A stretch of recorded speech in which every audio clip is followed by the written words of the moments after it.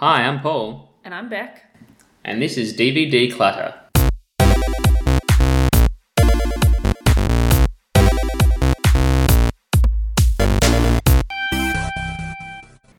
Yes, another week, another DVD to declutter. You're listening to the show where Beck and I go through our DVD collections and decide what to do with them. Yes, we have too many. Well, specifically, you have too many. I have too many. I have an okay amount, but it could be less. In an age of purely digital media, Yes. one is too many. One is too many. Some would argue. That's right. Damn it, that means I've already kept my one That's for it. the whole season of this. I know. Oh my goodness. You peaked early. I have peaked early. Yeah. Oh, I don't know what I enjoy more, Beck. The fact that we get to do this every week, or the fact that at some point you're going to have to sit through 7 Police Academy films. I don't know which one provides me more joy. I have to go now. I was talking about Police Academy the other day. I was like... They have not held up. No, okay. You're being upfront about it. Yeah. That's all right. That's fine. I'm ready. I'm prepared. We had a good practice with this one this week. Repo, the genetic opera. Yes, not a police academy, but a police state. That's right. My goodness, you're quick today. I am, yes. Do you want to, I guess, tell us about how you came across this DVD? How did I come across the DVD of Repo, the genetic opera? But people are probably asking, is it an actual opera? Yes, it is. It is. And I came... Rock opera. Yeah. Yeah. I came across it because in my later years of high school, 10, 11, 12 especially, I was very much into musical theatre. Yeah. And especially into sort of like darker, brooding musical theatre. Yeah. Oh my God, this is exactly what you wanted. That's it. It must have hit all of your... Yes, I loved the campness, but I want it to be angsty and Yes. dark. So, Sweeney Todd, fan of the opera, Yeah. I was a super fan of. And I used to go on a lot of like blogs and stuff about musical theatre, and this was mentioned a lot, the actual stage show. Yeah. And then I remember when it got announced that it was going to make it into a film. Yeah. You're like following along. Yeah, and I was like, when's it going to come out in Australia? Yeah. And then it came out, and I went to JB Hi-Fi. They didn't have it. No, they did. They did. They did. Whoa, you didn't have to special order. JB Hi-Fi was a revelation to me Wow. because it was a warehouse full of DVDs. Well, yeah, absolutely. It had Revelation. everything. Well, we're both from the country. Yeah. There was no JB Hi-Fi in where I was from. And there was one that came into existence maybe in year 10 for me. For you? Yeah. I remember coming to JB Hi-Fi in the city and just being like, oh my God. Just amazed. Yeah. So I got this, and I remember sitting down and watching it and just being so disappointed. Really? Yeah. Just being so incredibly disappointed by it. Oh my God, I'm really surprised by that. Oh, that makes me so sad. I remember, and not to get too much into my review of it, because my opinion's changed on it since then. Yeah. But I just remember, I think the acting especially was poor. Over the top or... Yeah, not very good. And the way it was put together, it was Frankenstein together. Yeah. But I just remember, watching it and going, oh, that was a letdown. And then, your expectations must have been so high. Yeah, and then never watched it again until now. So that would have been... Oh, yes, I can't wait. Start of year 12, I'm I think. Pumped to talk about this one. Great. So that's the story of how it got into my life. So you kept it, you didn't throw it away all that time. Why? Have you seen it? I've never got rid of any DVD. I mean, that makes sense, obviously. I know, but still. I didn't know it was an option until this podcast came along. You can throw things away. Yeah. Oh, okay, cool. Oh, I can't I'm believe glad that. I have kept it though, because I think it will be an interesting conversation today, and also... Yeah, I'm glad to have seen it. My life is richer. That's it. Now explained how it came into my life. Do you want to sort of give a bit of a rundown on what it is? Yeah, I do. Go. Good luck. Okay, here we go. So I'll give you a rundown of the story before we get into our reviews of it. So it's set in a post-apocalyptic future where 2030, where people have started getting sick, lots of organ failure. They haven't been able to find a cure until one man and one organisation called GeneCo come up with a way of dealing with it, which is to offer replacement organs, but you can finance them essentially. So if you can't pay for your organ up front, you can basically, like you finance a car, Afterpay before afterpay. Exactly, afterpay before afterpay. you can take the organ and owe this company the money. And if you can't pay, if you never manage to get your payments, the property is then seized by Repo Man, who is a scary looking dude in like all leather with this helmet thing and glowing eyes, which I loved the costume. Yeah. I loved the costume. And he comes and repossesses. Is that what it's called when they take a house? Like Yeah. they repossess your property? Yeah. So he repossesses the property of Jinko. So he'll come and take the organ. He'll come and take like your lung or your heart or your brain or whatever they've replaced. He will come and kill you and take it back. Yeah.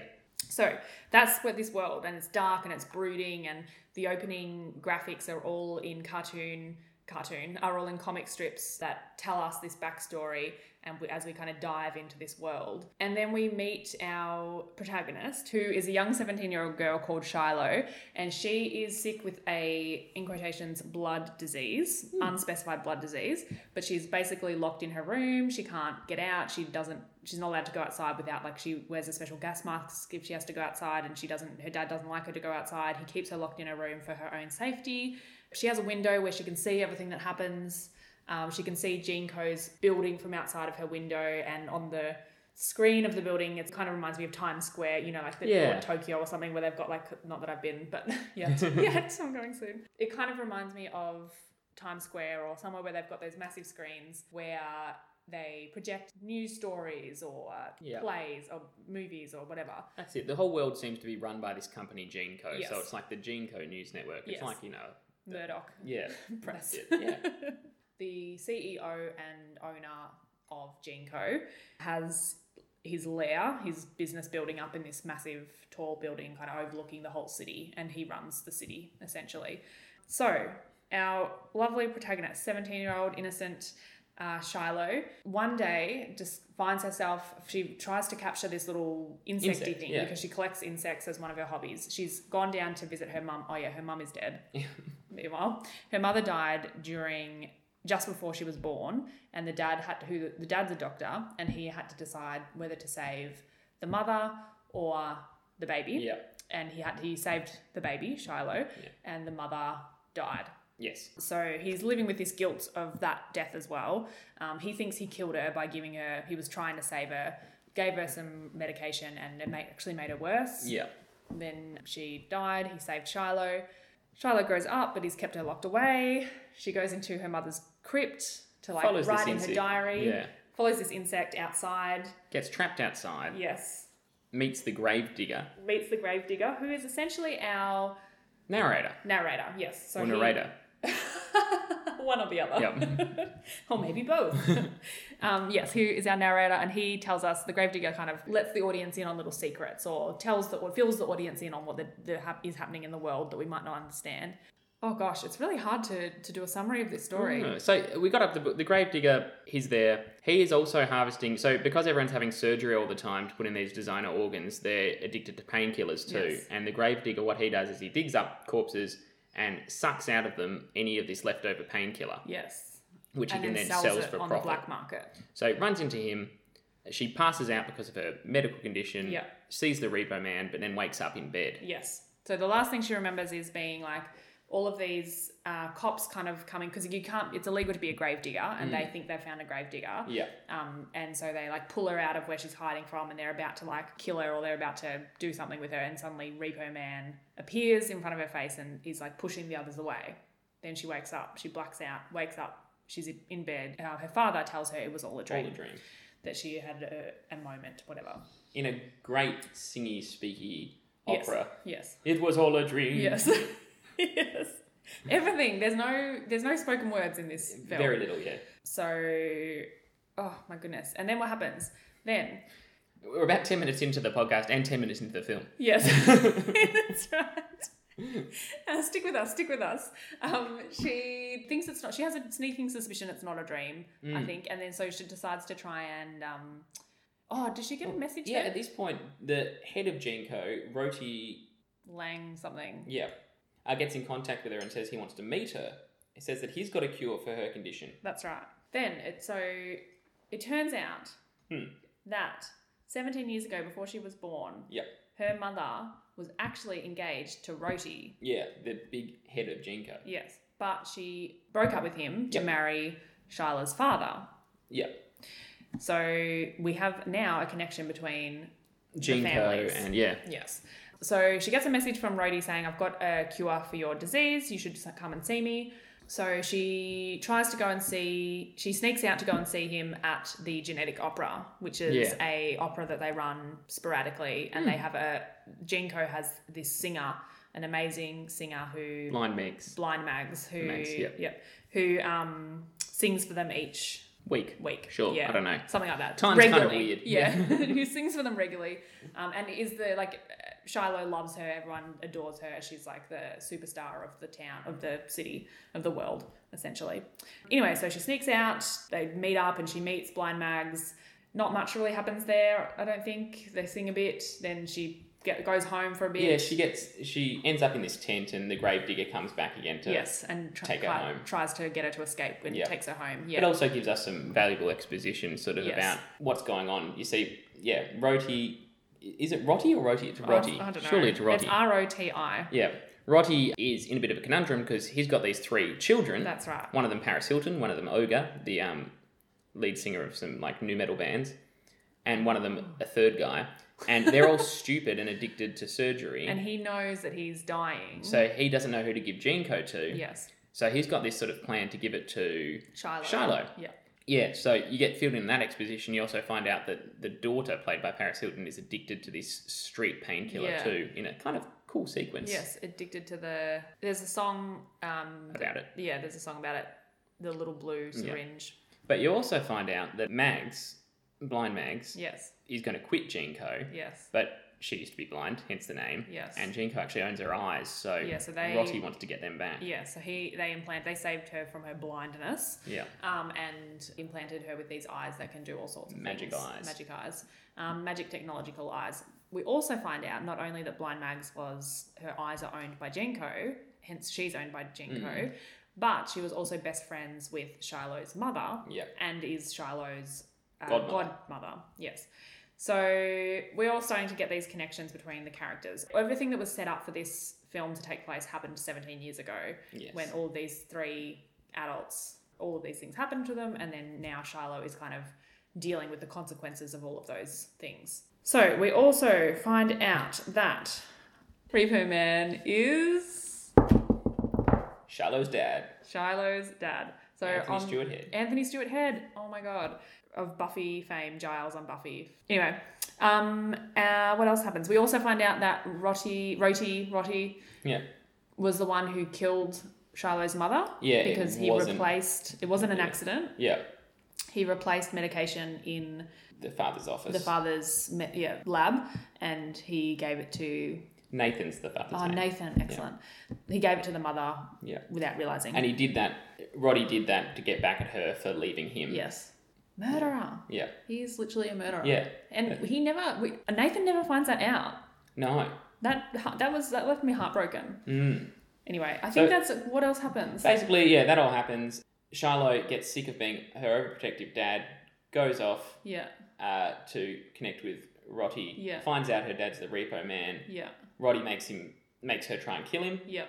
On stage in front of we find out that she doesn't actually have a disease. Yes. The dad just sort of kept her prisoner because he was worried about her and his role as the Repo Man. Yes. She finally stands up. Roti dies, and she goes off. Nathan also dies. Nathan dies. She goes off. Mags dies. Shiloh goes off to live happily ever after, and then there's a bit of a sting where you find out that the 3 children of Jinko, of Roti, are actually going to try and keep it going into the future. Yes. Ooh. That's it. I know that was a lot. Sorry. Well, thank you all for listening through it.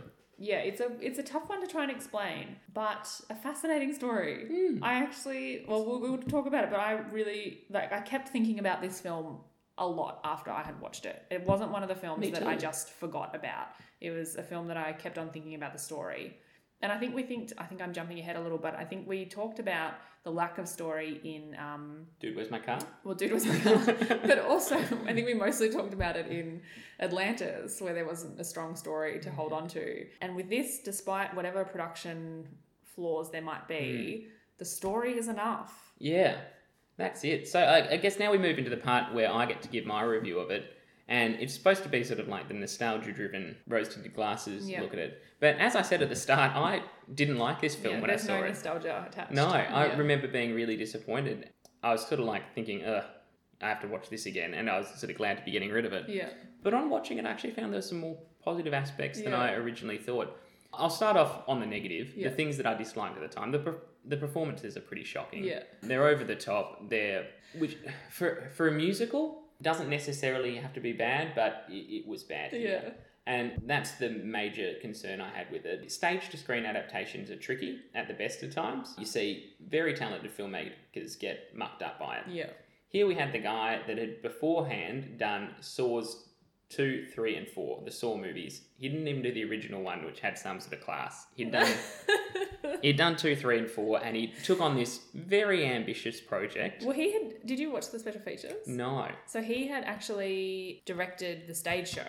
Oh, Of brilliant. these. Yeah, so he had seen the 10 minutes. So the two writers, there's two writers it was like, again, a passion project of theirs. And they wrote these like little 10-minute mini opera kind of stories that they would show and put on at different places. And they wanted to develop it into a full stage show. And this guy had seen the 10-minute ones and really wanted to be a part of it. Yeah. And was like, please let me direct the stage show. So he directed the original stage show of this. Yeah. Yeah. And then I imagine also pushed... Got the money for the film. Get it to be a film. Yeah. But, just heavy-handed in there. And it creeps across also. There's a lot of gore in the film. Oh my God, yes. Which I was trying to eat dinner. Like, I really I should have known. You did warn me when you gave me this. Yes. But I sat down with dinner and I tried to eat dinner while I was watching this, and it was hard to do. It was very gory. The gore, like, because it's such a over-the-top story, if they'd sort of treated the gore in sort of an over-the-top, ridiculous way, so I'm thinking like in Sweeney Todd, Yep. or something like that, where it's clearly cartoonesque, Yeah. but it was sort of that weird, In between, realism yeah. kind of thing. I think some of it was. I found it more jarring, and then once I got into it, I feel like I enjoyed it more. Like, it felt like it became a part of it more. That's it. But yeah, there was something about the gore that didn't quite match the style it was going for. I also found there was certain scenes that I'm sure would have worked brilliantly on stage. For example, the fight. There's this scene where the siblings of Jinko are having a bit of a fight, and it's where you get to see their personalities. Yeah. So this is Paris Hilton, who plays the daughter. The daughter who is addicted to surgery. Ogre, who plays the guy with the mask. So he basically has gotten rid of his face and chooses a different face. Yeah, a designer face all the time. Each time. So it's pegged in, you can see this kind of raw skin underneath. Yeah. And then the third brother, who I can't remember the name of, but who's really, really aggressive. Like, his one trope is that he's got anger issues. Yeah. And I think would have been a really good light moment on stage, because it could have been over the top. They're sort of throwing body parts around in a sort of hilarious way. And there's a nurse from Jinko dying in the background, which I think on stage would have been sort of like over the top and ridiculous and camp and funny. But because of the sort of very cramped nature of the film and the fact that this song sort of comes out of nowhere, it just felt too much. Yeah, too much, and didn't really add anything. No, it wasn't a lighter moment, which I think it was supposed to be. Well, definitely, because he didn't say. He said if there wasn't the line that he says, if you're listening to this in the car with a child, turn it down now. But he says the line that he says as he's singing. If I see a hole, I'll fuck it. Yes, he says, if I see a hole, I'll fuck it, and if I don't see one, I'll make one. Yeah. And then he gets like something Scalpel, round and stabs this Yeah. woman to make a hole in her stomach. And then she bleeds breaking it out down and obviously dies. sounds horrendous, Disgusting. and it is sort of horrendous to watch. And I know it's going to sound stupid to say that could have been comedy, but in a very camp, over the top, stupid way. Well, and I think it's not. I could see on stage that would have worked. It's not in your face on stage either. Your attention will be taken away from it so quickly. But it was still in the shot for a lot of this song. Yeah, I found that very, very jarring, that scene. Yeah, so that scene, I know, very focused in on my review on that bit, but it's moments like that that just made me think, ugh. But the story was engaging. Yeah. Some of the performances at times, like Anthony Stewart Head, I think actually had some good moments. I loved him anyways. Yeah. And some of the songs are actually really good. Yeah. Incredibly well written. The Gravediggers song. Yeah. Where he first meets Shiloh. Yeah. Yeah. Was brilliant. Yeah. And also later on in the film, where Blind Mags tells the story of her mother to Shiloh. Yeah. Sort of an abridged story. Yes. But Blind Megs projects her mother to sing backing vocals out of her eyes. Yeah. And just the harmonies in that, beautiful. and especially when Nathan comes in too, and they sort of have a confrontation song. Well, I was like, this is pretty decent, good. Yeah. So Sarah Brightman plays Blind Mags, and Sarah Brightman was the muse of Andrew Lloyd Webber, and the character of Christine in Phantom of the Opera was essentially written for Sarah Brightman. Wow. Yes, and they dated for quite some time, and so Yeah, you didn't know that. No.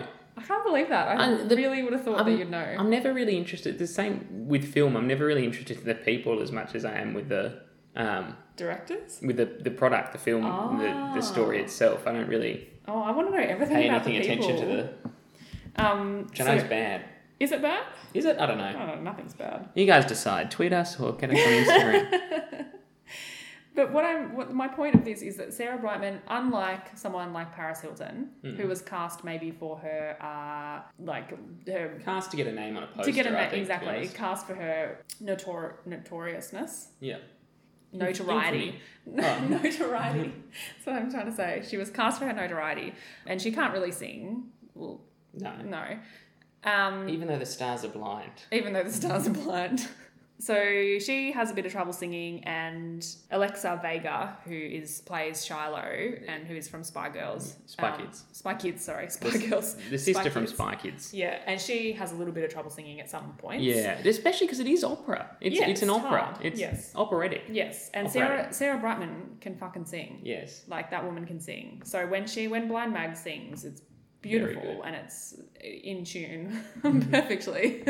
And it's also it sounds like a real voice. A lot of the other voices when they're singing are very clearly auto-tuned to the point that it's a bit it's jarring. First of all strained and then auto-tuned and then Did you want to add anything else on reflection?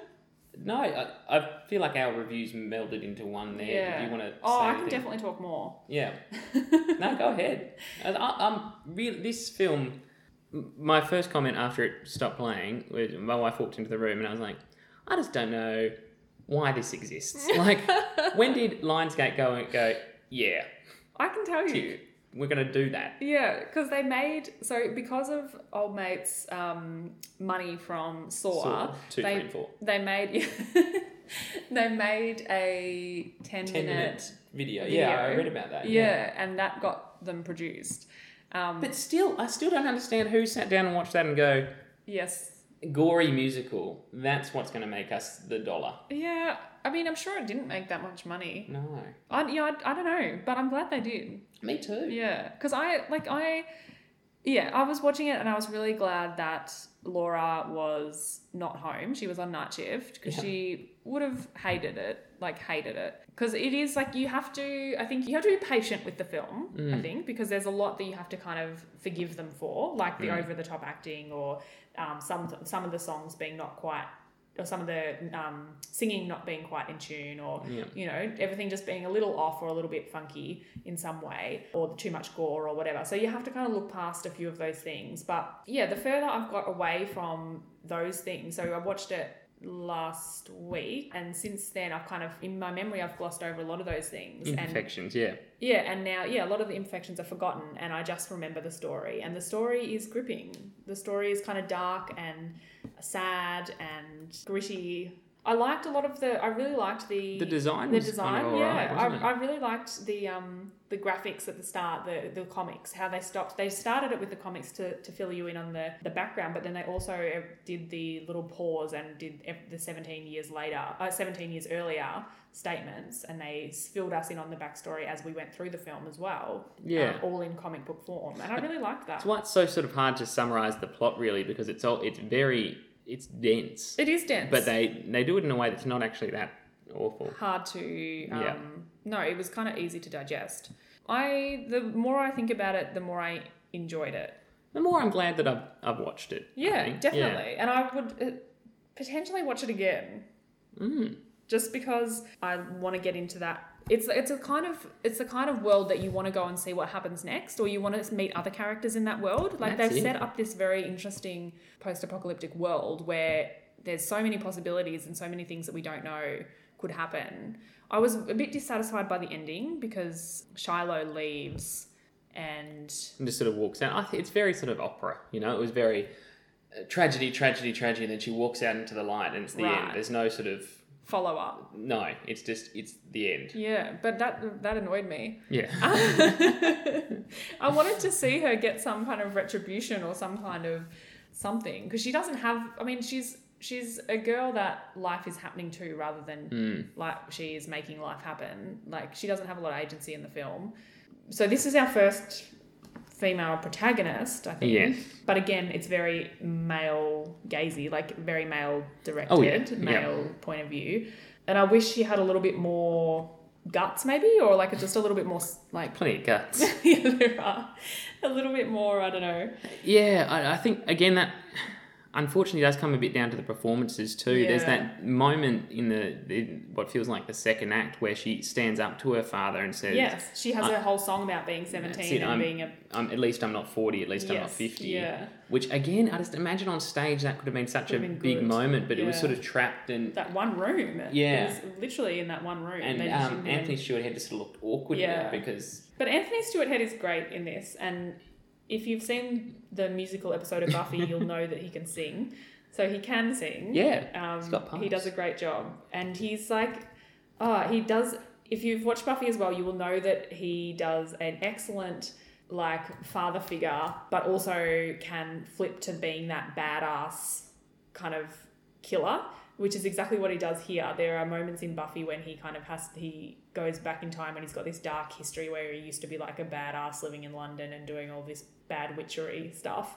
And that's exactly the two sides of him that are kind of played on here. He's got that fatherly characteristic when he's talking to his daughter, but then he plays the repo man and has to go and kill people. And he does that very well. He juggles that very well. I thought he was great in this. Yeah, I thought he was as well. I think some of the vocals were a bit overly auto-tuned, which takes you out of it a little bit. Yeah. But overall, pretty all right. Yeah. I think we've talked a lot about how this sort of came into existence now. I don't think many people will like it. No. It's a hard one to go out there and be like... You should watch this. Yeah. No. But it does have a big cult following. Yeah. It's shown on screens in the United States and they Rocky Horror it and Shadow perform it and stuff. Yeah, well, like, I think I was trying to explain it, and I kind of said... I was trying to explain it to Laura, and I said it's essentially like Rocky Horror, and she was like, oh, well, I like Rocky Horror. But then I was like, yeah, but and Rocky Horror is a cult classic, but it must be more niche cult than Rocky Horror. Rocky Horror is like the mainstream equivalent of this. That's it. And I think Rocky Horror embraces the camp a lot more, which I think means why it works a lot better. I can see why it can get a larger audience where, it understands a bit more what it's doing. Where here, I think it was a little bit muddled into exactly what they wanted out of it. Did they want it to be that camp over the top, ridiculous, this is silly? Yeah. Or did they want it to be grimy, gritty? Yeah, they didn't know. Definitely weren't sure. And I think they were trying to tread a line between those two things. Yeah. And maybe that was where the problem was. It's a line that I think can work on stage. Yes, but maybe not in film. But no, it needs to. What did you think of the film version of Sweeney Todd? That's a whole nother story for a whole nother podcast, because at that stage of my life, yes. Stage of my life, I was the biggest Tim Burton fanboy of all time. All right, so it would be an interesting one to revisit. Okay. Yeah, but I really enjoyed this more than I thought I would. And I, even after I had finished it, wanted to be back in the world so much that I put on the soundtrack. Oh, wow. For a short time. Yeah. Then I turned it off because I remembered that it wasn't that great just to listen to. No.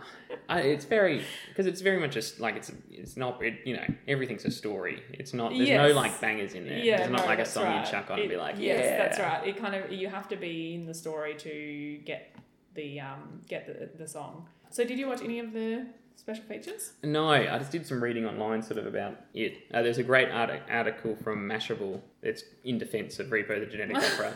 And it's several paragraphs of someone just being like, I know it's not high art, but hey, this is kind of fun. It is fun. It is fun. And I can imagine if I was younger, like if I was the age when I watched Sweeney Todd, or if I was like 20 years old and I watched this, I probably would love it. Yeah, and really want to be a part of that kind of that world. I wish they would make like a a graphic novel of it. I wish that someone put on the stage show. Yeah, I would definitely go see that. Yeah. I wonder if that's playing anywhere. The other thing that I want to say it has in its favour is that it only goes for an hour and a half. That's it. Oh my God, the perfect length for a film. I was worried it was going to go for longer because it's an opera. Yes. I thought it was going to go for about 3 hours. And I feel like they did cut out Fair chunks. a few chunks of it. I was so happy. But by the sounds of it, minutes. in its development, it really did, like, songs were taken in and out a lot of the time. So when they selected what was for the film, they sort of had a wide base to sort of choose from. Yeah. And so I think some thought was put into what would work better on cinema. But for example, the sibling song is just one perfect example of one that they must have all loved. Yeah. And were like, well, it's also necessary we- for the story. Like we need to know, we need to be introduced to these different characters. They just maybe should have rethought the way they went about it. and it's the same with exactly the same with that I'm 17 song where very important to the story. It's saying that she's now going to Stand on her own 2 feet. exactly. But just the stagey kind of way it was done didn't quite work. So, do we think it holds up? I think it could still be like gore aside. Like you have to be ready to watch that gore and understand that that's Part of the genre. Yeah, part of the genre, and maybe something wasn't done incredibly well. Yeah. It kind of reminded me of True Blood, the over the top. Yeah, but True Blood does that better. It understands that line between dark and camp. So, yeah. And puts them together. That's Yes. You're very right there. Yes. True Blood needs to do this. Yes. Yes. Yeah, so I was like, when I first, it was really jarring at the start, but then when I thought about it the same way I think about the gore in True Blood, I was like, oh, okay, I'm more into this now. But I had to really contextualize it for myself. So it's not that old, this film. No. 2008 was when it was released, and the DVD came out 2009. Okay, so Yeah, so year 12. it's still been year 12 for you. Yeah, not quite year 12 for me. But yeah, like, you know, it's modern enough that it was released on Blu-ray as well. Yeah. But yeah, interesting. So yeah, I would, if you ever have a spare 2 hours and you've really got nothing else to do and you're like, it's a rainy day, I want to stay inside, I love musical theatre, give it a go. Why not? I don't know where you'd find it though, and that's why we move on to the final segment of this. Well, can you find it online? It's not on Stan. It's not on Netflix. Oh. I hope you can buy it online, but I didn't even check that, to be honest. I'll have a quick look. Because that's where I think my decision lies here, is that, do I need it in my life? No. But if I get rid of it and suddenly it's inaccessible ever again, does that give me reason enough to keep it? It's accessible. It is accessible. We've found out it's been It is confirmed. on. You can buy it from $10 or rent it for $5 on Google Play. Renting sounds like exactly what I'd need. If I ever do have the desire to enter into the world of 2030 Yes. and into the police state of GeneCo, I'd be happy to rent it. Yeah. So I think the verdict goes, I'm going to get rid of it. Where to, you may ask? Definitely don't destroy it. No. Okay. And I'd love it to go to an op shop. Yeah. And I'd love some musical theatre dweeb kid, age definitely over 15. Yes. There's some stuff in there. Yes. There are themes. Come across it in their op shop. Yep. And go, what the? Wow. Yep. You know? So it's for whoever that is out there. I just want to mention that it's got a 38% rating on Rotten Tomatoes. But you can totally understand. Like, you can't go past the fact that the acting's pretty poor. Yeah. The directing itself is stagey and weird. Yeah. Maybe it is because he did the stage show, so he was too hooked into that. Yeah, maybe that would have been a good idea. Yeah. Should have got True Blood people to do it. Yeah. We've fixed the film. We fixed it. Oh, if someone wants to do a remake, I am in. Oh, yeah. I will finance that with what little money I've got. Whatever profits come from this podcast, we'll devote them entirely to remaking Repo the Genetic Opera. Maybe. Yeah. That's good. This has been a good chat. Okay, so going to the op shop. Yeah. All right, cool. Oh yeah, I do. I reckon go watch it, people. Go watch it. Yeah. Why not? And I just know that there won't be another copy of it at the op shop too. No, it's not going to be one definitely where not. I'm like, No. does it really? Yeah. Yeah. And someone also please write a graphic novel based on this. I'd love to see it. Well, one of the creators was a storyboard artist, so surely, we can just push him to do Yeah, we'll get in contact. Yeah. Well, I think we're wrapping up. That's it. Yeah. Yeah. Done. Well done.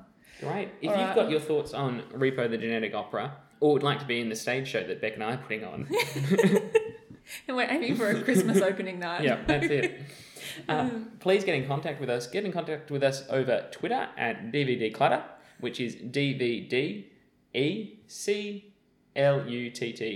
That's right. Yeah. You can also contact us on Instagram at the same name, DVD Clutter, DVDECLUTTER. You can instant message us. You can even leave us a voicemail. You could sing one of the songs. Oh my God, please do. If you know a song from Repo the Genetic Opera and you can sing it. And I rob. Well, you're not Graves.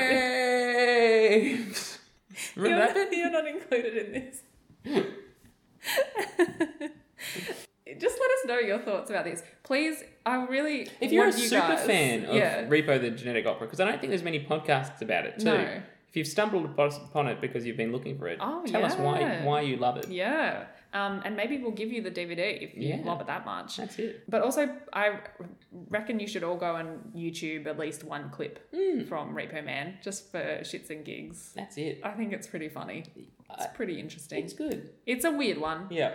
And make sure you rate, subscribe, review, do all that stuff on your podcast app, whichever it is, because it just helps us with visibility so more people can know about Repo the Genetic Opera. We need to spread the word about Repo the Genetic Opera. Thanks again for listening. It's been awesome. Yes, now we just need to do one more thing, and is talk about what we're going to be looking at next. And it's one of your DVDs. It is one of my DVDs next week. It's the first classic.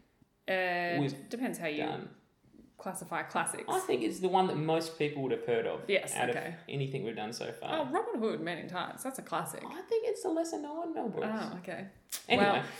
Well, we are going to look at Clueless. Totally whatever. We're going to look at Clueless. So, get your head back into high school. And what do you think?